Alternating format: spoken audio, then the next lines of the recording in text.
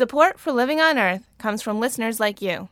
Please make a donation online at loe.org or call me at 617-629-3638. And thanks. From Public Radio International, this is Living on Earth.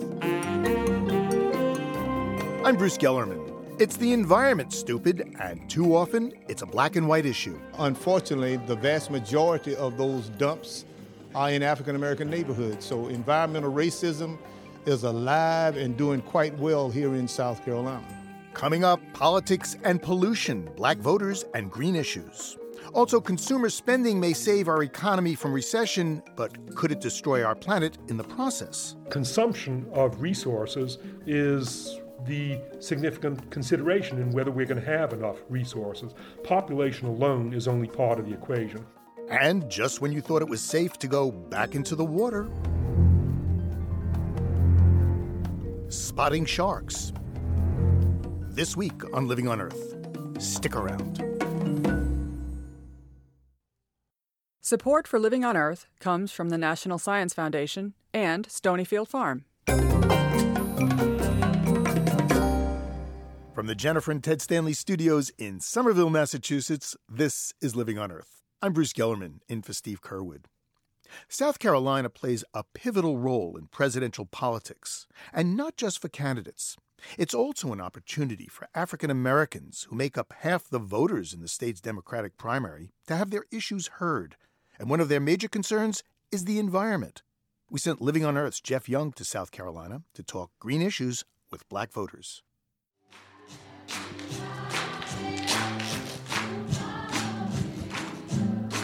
If you want a quick check of the political pulse in African American communities, put on your Sunday best and get to the church house. At Friendship Baptist in Columbia, Reverend Anthony Dix told his church they wouldn't just hear his sermon. They'd hear speakers from the Clinton and Obama campaigns. It has been a long tradition in the African American culture. It's critical, my brothers and sisters. It's critical. Just across town at Zion Baptist, John Edwards attended a Martin Luther King Day ceremony. We spent a great deal of time talking about the legacy of Dr. King, and particularly the issue of economic justice, which has been central to my presidential campaign and central to my life. All over South Carolina, politics found a place in the pulpit, and it was a good chance to ask churchgoers about the environmental issues on their minds. Emily Washington and Bob McIntyre say green energy and global warming are important. Absolutely. It's the life of the planet, so it's top tier. Personally, I'm interested in the oil and what they can do to change our dependency on it, because I feel we have the resources here, they're just not being used. Well, that's not so different from what you might hear from any demographic group.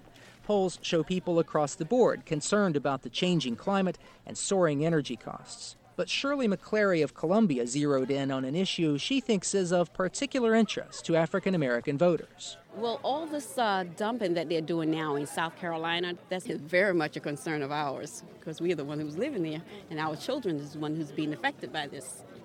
South Carolina NAACP Conference President Lonnie Randolph Jr. says this notion of environmental justice could be a strong motivator for black voters. Of course it is. It's a quality of life issue. Environmental issues produce health problems. This is one of the worst states in the nation as it pertains to the health of African Americans. And unfortunately, the vast majority of those dumps are in African American neighborhoods. So environmental racism is alive and doing quite well here in South Carolina. Democratic State Representative Joe Neal sees that firsthand. His rural, largely African-American district on the outskirts of Columbia has to deal with mercury in the rivers, nuclear waste, and contaminated groundwater. We have a Superfund site, happens to be right across the street from the nuclear fuel reprocessing plant. And when you talk about South Carolina as a whole, the state has 24 Superfund sites. 23 of them are in African-American communities. So what we find in this state, I think is pretty typical for the country. Pollution and waste tends to follow the path of least resistance. Do people who are suffering the brunt of that, do they connect that to something they should vote on? Well, often they do.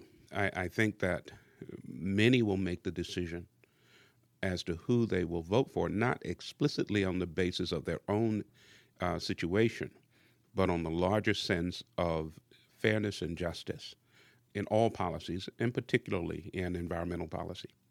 The endorsement of an African-American state lawmaker is highly coveted in this highly competitive state. Neal was considering Barack Obama and one other candidate. I also like John Edwards and his emphasis on everyday working people and fairness and justice. But I think Senator Edwards he comes into politics as a trial attorney, and he's used to fighting. Politics is a little different here. We need to be able to build consensus. And I think that Obama is able to do that, and that's why I chose him. Upstate in South Carolina, in Spartanburg, I visited another lawmaker who's tackling environmental problems. State Representative Harold Mitchell shows me around a contaminated mill property. This is where, as you can see, a lot of the debris that was uncovered, 1,500 tons of coal ash debris and hazardous materials was removed from the site. The Arkwright neighborhood of Spartanburg also has 2 Superfund cleanup sites, an old fertilizer plant and a closed city landfill, all side by side in a black neighborhood. On this side of town, folks back then thought that it was an area where that's where they considered the people as nobody. So that's where that landfill is located, and you can see all of the industrial facilities were located, right fence line to the neighboring community. But those nobodies, in this case, that was you and your family. Yes. You can look directly out of my window as a child, and I could see the landfill. My sister, she died of a sepsis encephalitis, a germ poisoning, and my father, he died of lymphoma. And throughout the community, it's like every other house or every house, then you start to see a pattern of problems there. Mitchell, too, fell ill with something doctors were not able to diagnose. He had time to connect some dots. The toxic sites, the health issues, the abandoned housing and crime, all in his neighborhood. Now, Mitchell is director of a project called Regenesis that's brought in new public housing, a health clinic, and job training. Some businesses are even coming back. Mitchell wants to back the candidate who would do the most for projects like Regenesis. At first, he thought that was Obama. But over the summer, Mitchell was invited to Washington to testify at a Senate hearing on environmental justice. The senator chairing that hearing, Hillary Clinton. Today's hearing represents the first Senate hearing in history devoted to environmental justice. Sitting in that hearing, Senator Clinton put it in perspective so well. She was able to capsulize it and look at solutions, and you would need just that, someone that can listen, and as she stated during this campaign, someone that can actually manage the change. Clinton and Obama co-sponsored an environmental justice bill 3 years ago. But Norris McDonald of the African American Environmentalist Association says since then, Clinton has been much more aggressive on the issue. Well, Hillary Clinton, I would have to say, on environmental justice is probably leading the way in addressing that issue. Are you surprised that Senator Obama has not shown more leadership on this issue? It's not puzzling at all. He's appealing to the white vote. And if he is perceived as being black, and when I say that, I mean Jesse Jackson or Al Sharpton complaining about racial issues, it makes whites uncomfortable. And I can understand his not wanting to be pigeonholed, quote, as the black candidate, but it has negative consequences when then he can't address substantive issues such as environmental justice. McDonald says Clinton has advanced environmental justice through her policy and shrewdly positioned herself politically. She's outflanked Obama on an issue that could prove potent to African Americans around the country who would make environmental justice part of their voting decision. For Living on Earth, I'm Jeff Young in Columbia, South Carolina.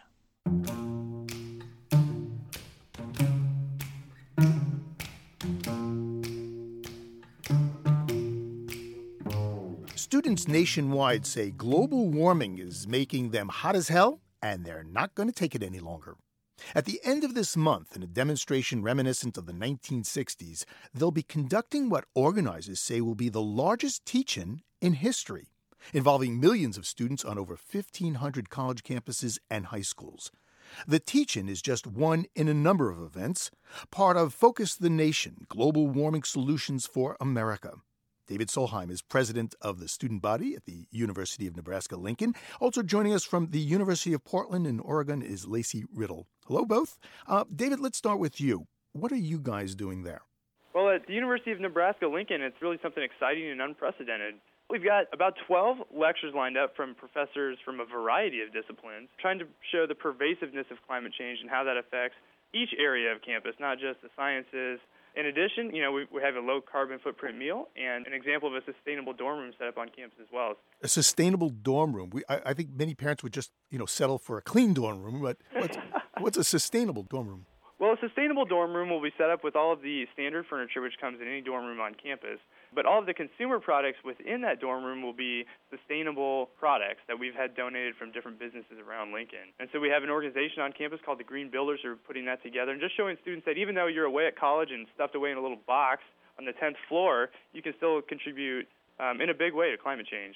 Lacey, what are you going to do at the University of Portland? Well, we've actually got two major events going on. During our day-long teach-in, it's the same thing kind of as University of Nebraska. We've got about 26 panel sessions where teachers from all disciplines will sit down together and really encourage their students to either not attend class and attend these panel sessions that are relevant to their classes, or if they can't, sacrifice one day, they'll sit down and really address the issue in class for at least a few minutes. And then come 5 o'clock, we'll all convert over to the Child Center and really warm up with some live sketch comedy that's climate change themed. And then we'll also have local bands Hillstop, who plays on half-recycled instruments, play. I must say, you both sound very enthusiastic, but, your generation, my perception is that you're, not known for your activism. And I'm wondering how students on your campuses are responding to you. Well, I don't know if either of you read Thomas Friedman's Generation Q, but apparently we are Generation Quiet, and that is kind of evident as, we are the Facebook generation, we live our lives online. But I think we're realizing that, just saying that you're doing something online and actually doing something in person won't invoke our older generations. It won't really address the issues and make them concerned about our future. So I think we're kind of stepping out of the box finally and realizing our place in society and really addressing our own civic responsibilities. And now you're seeing, I think, activism flourishing at universities. Yeah, I think that's exactly right. The Tom Friedman article was, I think, inflammatory to young people who are trying to be active all across the nation. And it really forced us to kind of face what I believe is an evolution in activism. I think that our generation is more service-oriented than any other before us. But we want to encourage that traditional aspect of activism, too, writing letters and being vocal and, showing up at the ballot box to really affect a change here. I believe there is definitely a huge need to raise awareness amongst our political leaders. They are the people who determine our future. It's their legislation that will change my generation's future and prepare us for transitioning into the clean energy economy. I've always urged our students to look at the candidates, look at their stances on issues, and make climate change, one of those deciding factors in who you cast your ballot for in November. Well, David, Lacey, thank you very much, and good luck with Focus the Nation. Thanks so much, Bruce. Thank you much. We appreciate it.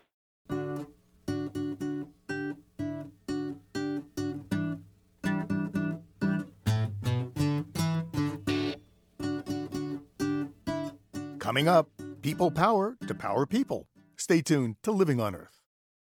It's Living on Earth. I'm Bruce Gellerman. So steep and deep was the recent slide on the world stock markets that politicians began uttering the dreaded R word. To stave off a recession or even worse, the Feds lowered a key interest rate, calling on Americans to do what Americans do best: consume, save the world's economy by generating demand for stuff. But Jared Diamond, in a recent New York Times op-ed, warns that our current consumption isn't saving the planet, it's destroying it. Jared Diamond is a professor of geography at UCLA and best-selling author of Collapsed and Guns, Germs, and Steel. I called Professor Diamond at his home in Bel Air, California, and asked him why he's focusing on consumption when others say the real problem is the world's rapidly growing population. I'm looking at consumption as opposed to population because consumption of resources is the significant consideration in whether we're going to have enough resources. Population alone is only part of the equation. What counts is the number of people times how much on the average each of those people consume. And that means that consumption rates rise either if population rises, which it's doing slowly, or if per person consumption rates rise, which they're doing rapidly as a result of China and India catching up, and as a result of people from all over the world doing their best to try to move to the US and Europe and Australia and become first world consumers. In your article, basically, you say that the world population has 6.5 billion people, that will have 9 billion people by mid-century. But if we all consumed like Americans, that the rest of the world would add up to 72 billion people. Americans and other first worlders, that's to say Europeans and Japanese and Australians, consume 32 times more resources. That's to say we consume 32 times more gas and 32 times more metals. But by the same token, we put out 32 times more wastes like plastics and greenhouse gases than do citizens of third world countries. And that means that one American equals 32 Kenyans in his or her impact on the rest of the world.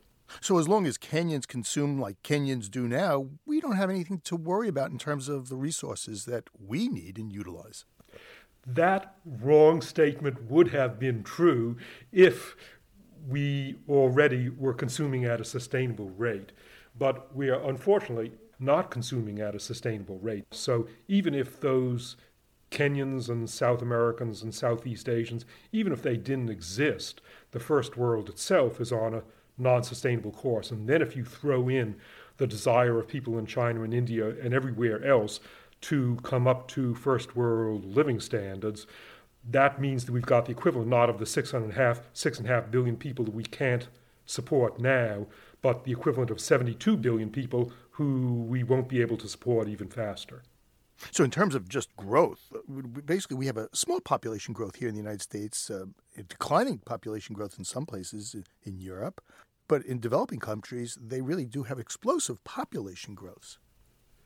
That is true, and it's not the biggest problem. It is true that countries like Kenya and Pakistan and some other developing countries have high population growth rates, and that is a real tragedy for Kenya and Pakistan, which are trying to improve their lot but are getting overwhelmed by more people to feed. But it's not a tragedy for the rest of the world because those people in rapidly growing third world countries don't consume very much. The real tragedy for the world is the growth rate of population and consumption in the first world. Now, you're correct that the homegrown population of Japan and Europe is actually shrinking, but that's more than offset by all those immigrants pouring into Europe and the United States, and increasingly even Japan, as a result of third world people who just can't wait for Kenya to achieve first world living standards, but want those living standards now.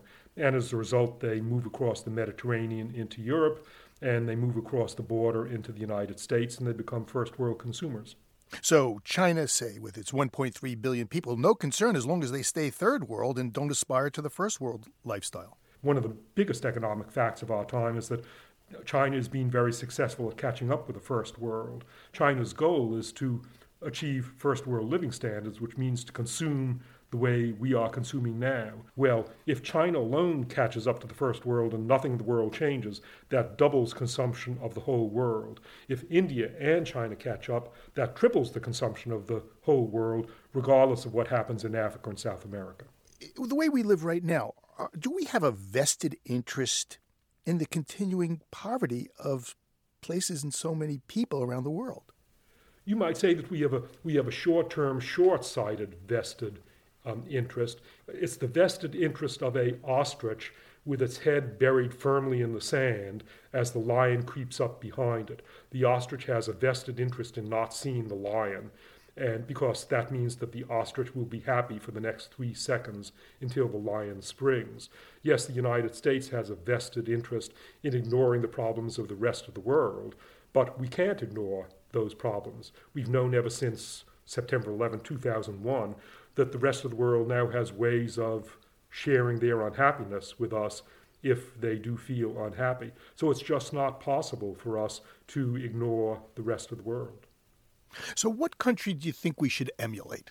First of all, we should emulate ourselves in certain respects. Let's not just bash the United States. The United States in the last 30 years has done very well in dealing with problems of air quality. We now have federal standards and state and city standards for air quality, and the result is that although there are lots more people and far more cars in Los Angeles than there were when I moved here in 1966, air quality is better.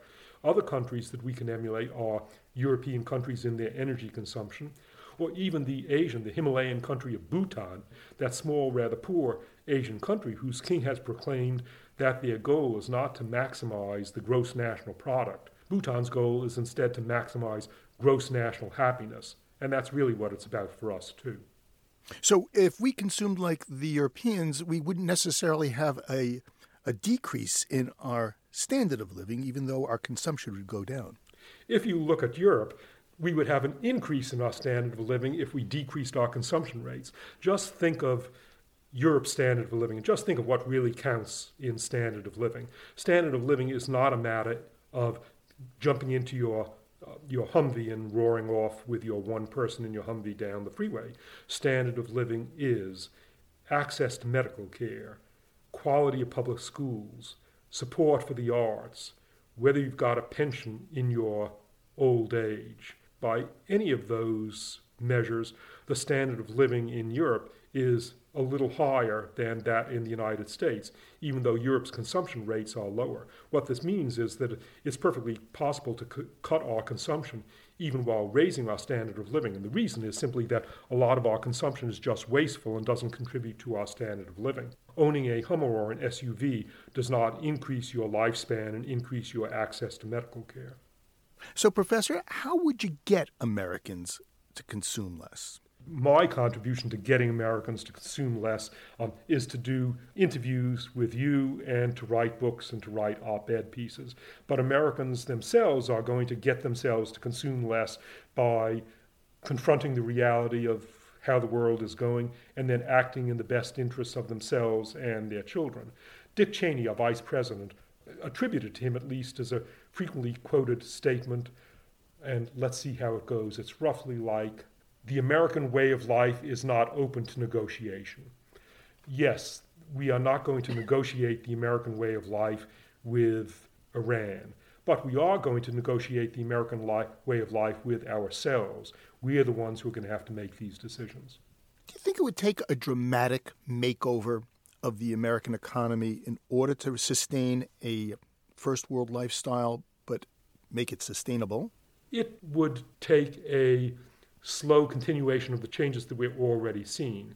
For example, gas consumption. The price of gas here in LA is now up to $3.80, and recently it may have topped $4 and will undoubtedly go over $4 soon. And let's see what happens when the price of gas goes up to $5 or $6. In Europe, the price of gas is the equivalent of $8 or $9. That's part of the reason why Europeans tend to have gas-efficient cars. So $4 gasoline has already pushed lots of people into Priuses. I'm looking forward to $6 and $7 gasoline. I got to tell you, I got a Prius. I am the proud owner of a Volvo, and my wife also.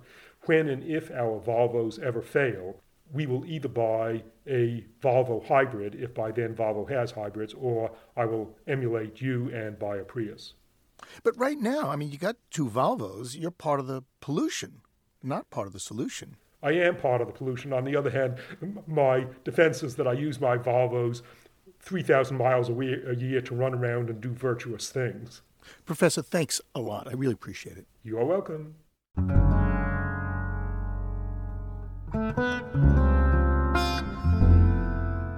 Jared Diamond is a professor at UCLA and author of Collapsed and Guns, Germs, and Steel.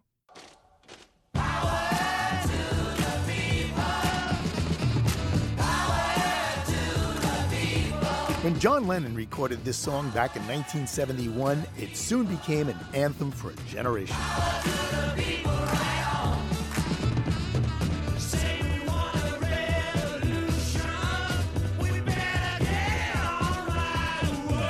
But today, a new generation is embracing the song's slogan and message.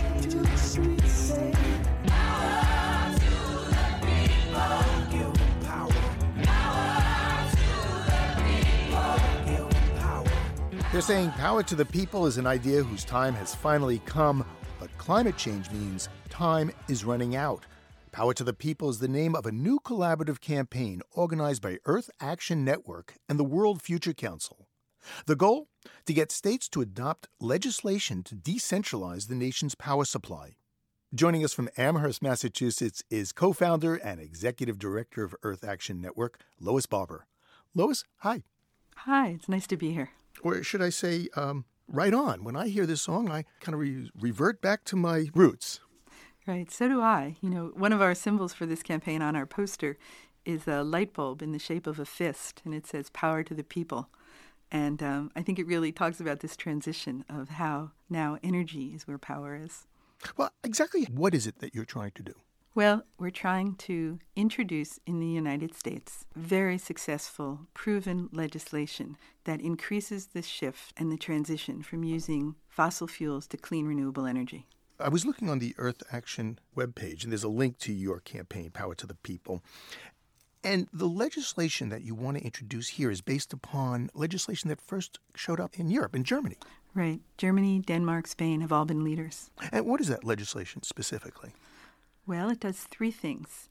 It requires utility companies to buy all the renewable energy that's produced in their region. They can't have favorites. They can't, just buy oil and coal and not buy renewable energy. Secondly, they have to pay a certain price for that renewable energy that's set by a board. And thirdly, they have to pay that price for a very specific number of years. Usually it's 15 to 20 years. It's a very decentralized model. It's called feed-in tariff. That's a mouthful. It is. It was named this in Europe. The words really don't have a lot of meaning here in the United States. They're actually a little scary. Tariff always makes me think of taxes. So tariff has a different meaning in Europe. But the idea of feed-in comes from that individual producers can feed the electricity that they produce into the grid and get paid for it. Has it been successful in Europe? Oh, it's been amazing. It's made Germany the absolute number one leader in renewable energy worldwide.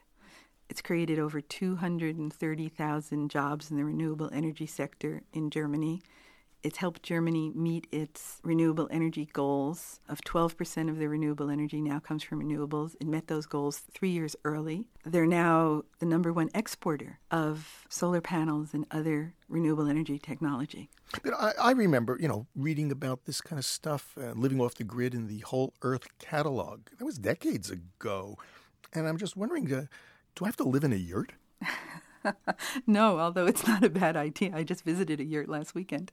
It was charming. No, and I really know about this issue from my personal life, too. In 1971, with a small group of people, I went to northern British Columbia, Canada, as a sort of retreat from the industrialized world and tried to live as simply and sustainably as possible.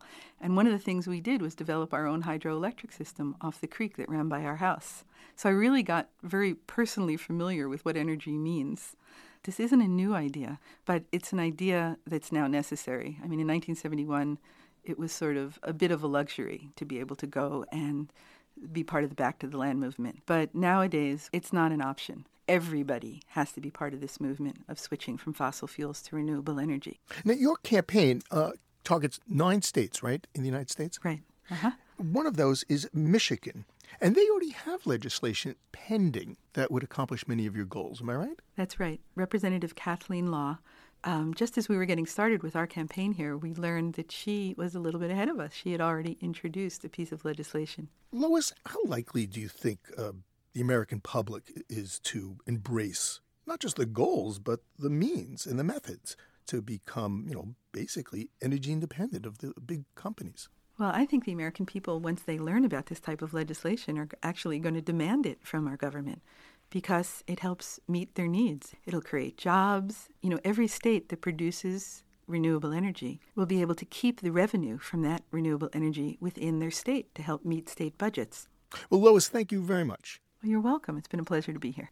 Lois Barber is the co-founder and executive director of Earth Action Network, which is collaborating with the World Future Council on the Power to the People campaign.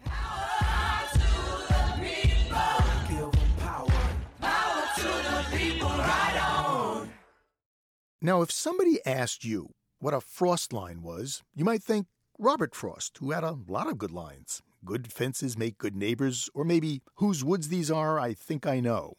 Frost had a great sense of the countryside around his New England home, and he might well have appreciated a book we've been featuring occasionally on Living on Earth. It's called Home Ground, Language for an American Landscape. Barry Lopez and Deborah Gwartney edited the book, choosing authors to define features of landscapes near and dear to them. Today, Eve Salidas of Homer, Alaska defines frostline. Frostline. In Arctic and subarctic landscapes, the frost line is the lower limit of permanently frozen ground, or permafrost. In places such as Barrow, an Inupiaq Eskimo village on Alaska's Arctic coast, the frost line is more than 1,000 feet deep.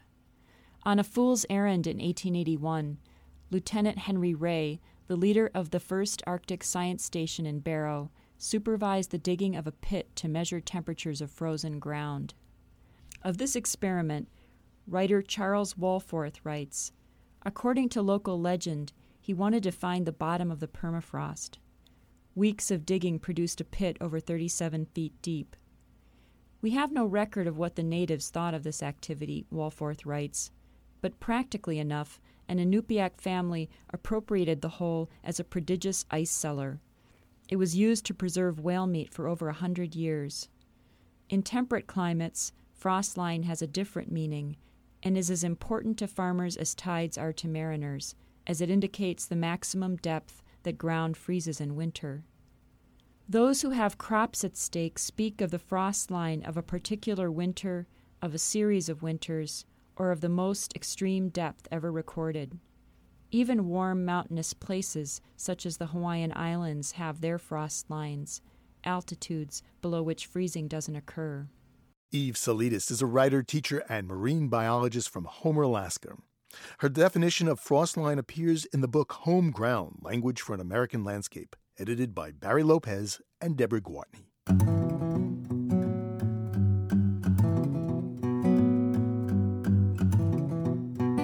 You can hear our program anytime on our website or get a download for your MP3 player. The address is loe.org. You can reach us at comments@loe.org, and you can call our listener line at 800-218-9988. That's 800-218-9988. Coming up, a scientist fact-checks science fiction flicks. Stay tuned to Living on Earth. Support for the Environmental Health Desk at Living on Earth comes from the Cedar Tree Foundation. Support also comes from the Richard and Rhoda Goldman Fund for coverage of population and the environment. This is Living on Earth on PRI, Public Radio International. It's Living on Earth. I'm Bruce Gellerman. They're out there, lurking in the deep, hungry, waiting. Actually, sharks aren't all that dangerous. According to the International Shark Attack File, there were just 62 confirmed unprovoked shark attacks on people in all of 2006. That very same year, 150 people were killed by falling coconuts. Still, you don't want to have a close encounter with a great white in the deep blue. So some beaches where sharks share the water with swimmers are trying out new ways to protect people. In Cape Town, South Africa, they've created a network of spotters who sound an alarm when danger lurks below. Terry Fitzpatrick lived to tell our tale. If you're swimming along Cape Town's Ocean Beach, this is a sound you do not want to hear. This is just a test, but about 50 times a year, this horn and an even louder siren signal an actual alarm. It means a great white shark is swimming toward shore. Yvonne Camp of the Cape Town Shark Spotter Patrol says the warnings work. It really just takes a few minutes. That siren goes and everybody knows the drill. The shark spotters also walk up and down and blow whistle and wave hands, whatever it takes to get the last people out the water. The Shark Spotters are a team of 20 specially trained lookouts funded by the City of Cape Town, the World Wildlife Fund, and local surf shops. Their work begins not on the beach, but in the mountains high above shoreline. Muizenberg Beach Watch from Muizenberg Mountain Watch. Here, Tracy Provins peers at the ocean using high-power binoculars.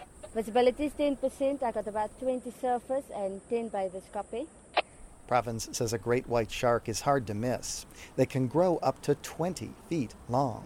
It's a dark shadow. Most of the time they don't come up. If they come up, you'll just see the fin. Provins uses a walkie-talkie radio to warn the beaches below. She tracks everything in the water because wherever there's prey, predators follow. I have a school of dolphins, copy? Great white sharks are a particular problem in Cape Town. At least 250 of them come to feed at a seal colony that lives on an island close to shore. Marine biologist Alison Koch at the University of Cape Town has been using underwater radio beacons to study the sharks. The beacons look like thick gray pencils with fish hooks at the end. And what we have here is an acoustic monitor. And what these do is they work in conjunction with a transmitter, which we tag the sharks with. So when we get up close and personal with the sharks, we try and attach these transmitters to them. And this transmitter sends out a unique code. Koch's research reveals that sharks stay away from shore when there are newborn pups to eat at the seal colony. But at this time of year, sharks rove closer to the beach in search of other prey. She says great whites are not man-eaters by nature, but they are inquisitive. White sharks are particularly confident, curious animals. They're really interested in people, and for the most part, they don't do anything. They swim by, they have a look, they swim by, and they carry on swimming. But with more than 100 teeth, even a curious nibble from a great white can maim or kill a person. Cape Town's Shark Spotter program began 3 years ago after a series of attacks. There were calls to cull the shark population, but great whites are an endangered species, and Koch says killing them would upset the region's balance of marine wildlife. Great white sharks are the top predator in our waters here in Cape Town. So this means that they have a lot of influence on all the species below them. They don't only prey on seals, they prey on different shark species, fish populations, rays, all kinds of things. Shark spotter Yvonne Camp says safety nets were ruled out for Cape Town because sharks, dolphins, turtles, penguins, and whales get tangled in them and die. She says her network of warning stations is a healthy compromise. When people's lives are threatened, everyone's really keen on keeping the people safe and not so worried about the sharks. What we're trying to do is find a balance where we're keeping people safe, but we're also not harming the ocean. Many surfers and swimmers support this approach. People should leave the water first before taking out any sharks. You know, it's their world and they should be left alone. I think the sharks have just as much right to be in the water as we have, and they're entitled to be there. I think if they wanted to attack people, there'd be more attacks, because there are a lot out there. So basically, take your chances. Copy, lookout. Copy, Noordhoek. Okay, thank you guys, stand by.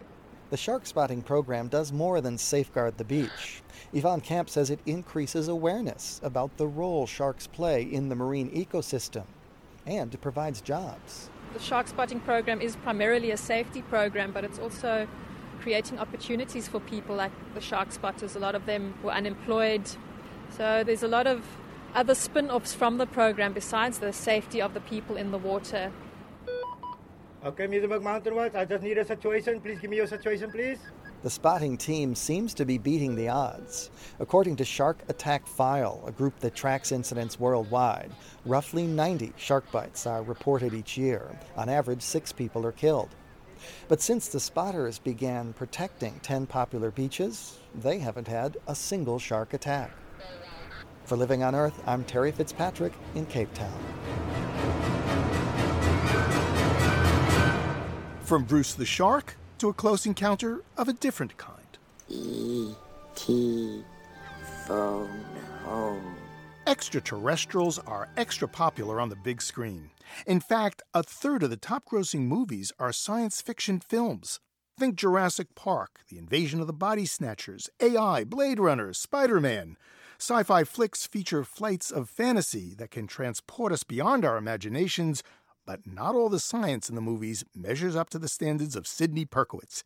He's a physicist at Emory University and author of the new book, Hollywood Science: Movies, Science, and the End of the World.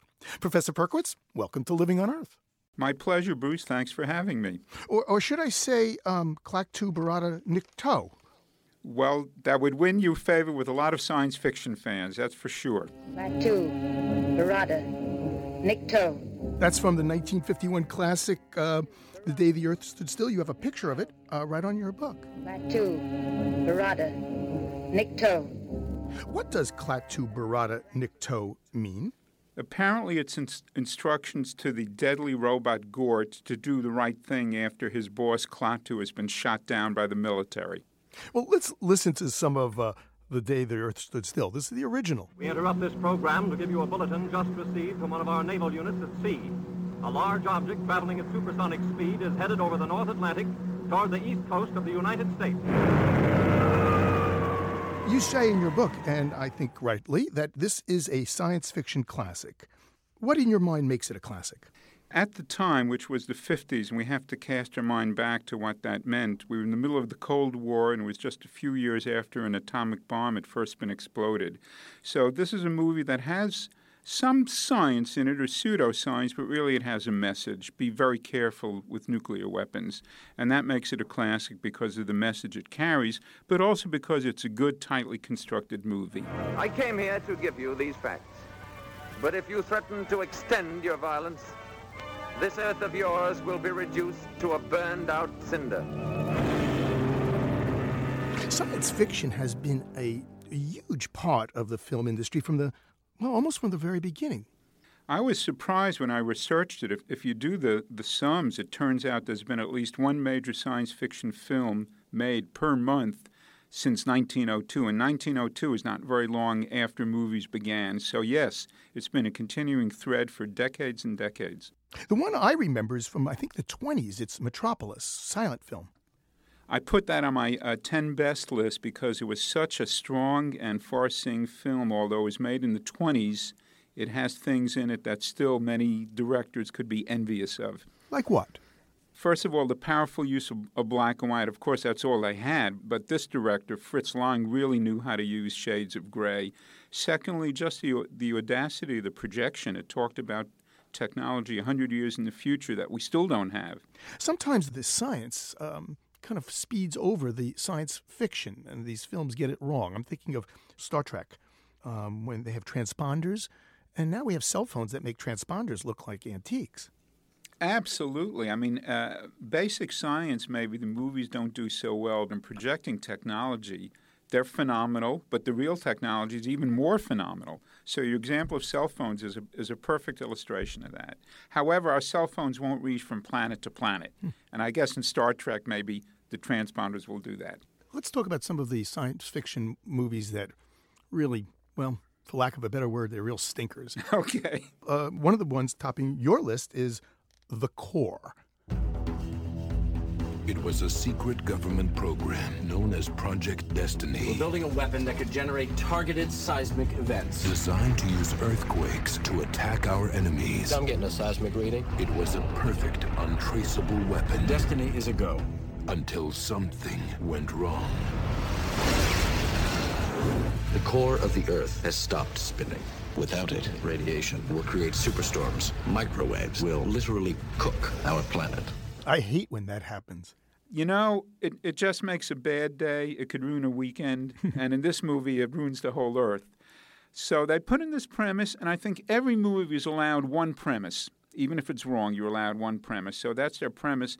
But every statement about science after that premise is dead wrong. It's remarkable how wrong this movie is. But is good science really the object of science fiction? Isn't it just, well, to entertain? Movies are about making money. Bruce, I think that's a great point. I think we have to recognize that the Hollywood studios are not in the business of making instructional, educational films. They want to entertain. My take on this as a scientist is we should accept that fact and then use the movies as they are and use the science in them to teach some science. Even if the science is wrong, you can use it to teach science. And I think that would be a smart approach for the future. Let's listen to, well, there's no mistaking what this film is.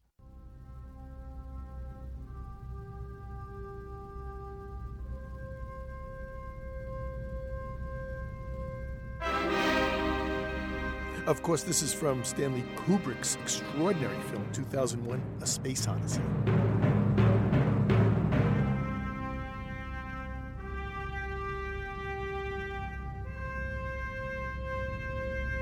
people who study the subject seriously say that that movie and Close Encounters of the Third Kind are the two films that lifted science fiction out of B-movie status into major movie status. So what you say is absolutely right. And again, those of us who saw the movie when it first came out remember being stunned by what were just the most remarkable special effects you could imagine at the time. Some science fiction movies have made a real contribution to our consciousness and have consequence. I'm thinking of the movie Soylent Green. New York City, in the year 2022. Nothing runs anymore. Nothing works. But the people are the same. And the people will do anything to get what they need. This is the police. What they need most is Soylent Green. The supply of Soylent Green has been exhausted.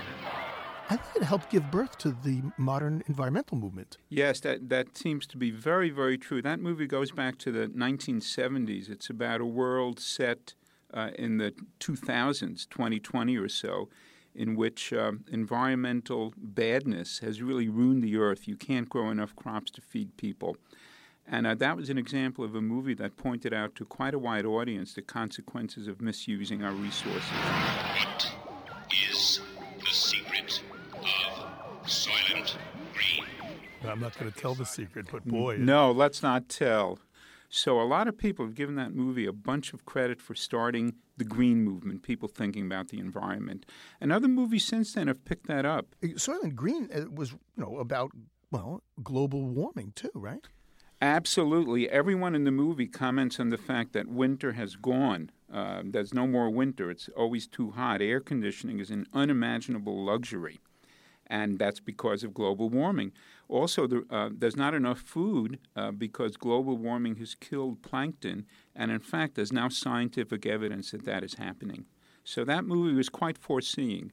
Science fiction movies really can, and I think the best ones do, excite the imagination, and then they have consequence in the real world. I'm thinking of something you wrote in your book. You wrote about MIT scientist Cynthia Breazeal, who designed a robot called Kismet, the most expressive robot of its time. And she said she got the idea, from R2-D2.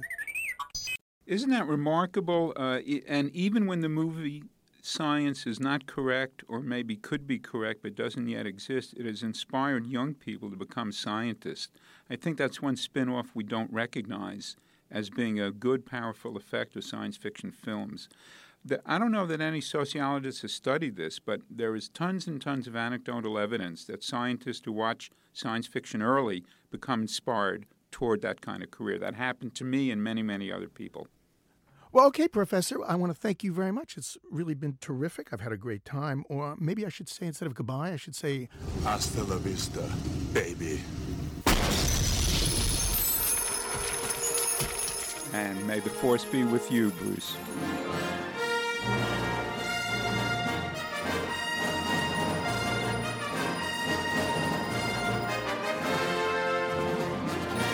Or as Mel Brooks says in the movie Spaceballs, may the Schwartz be with you. Sidney Perkowitz is author of the new book, Hollywood Science.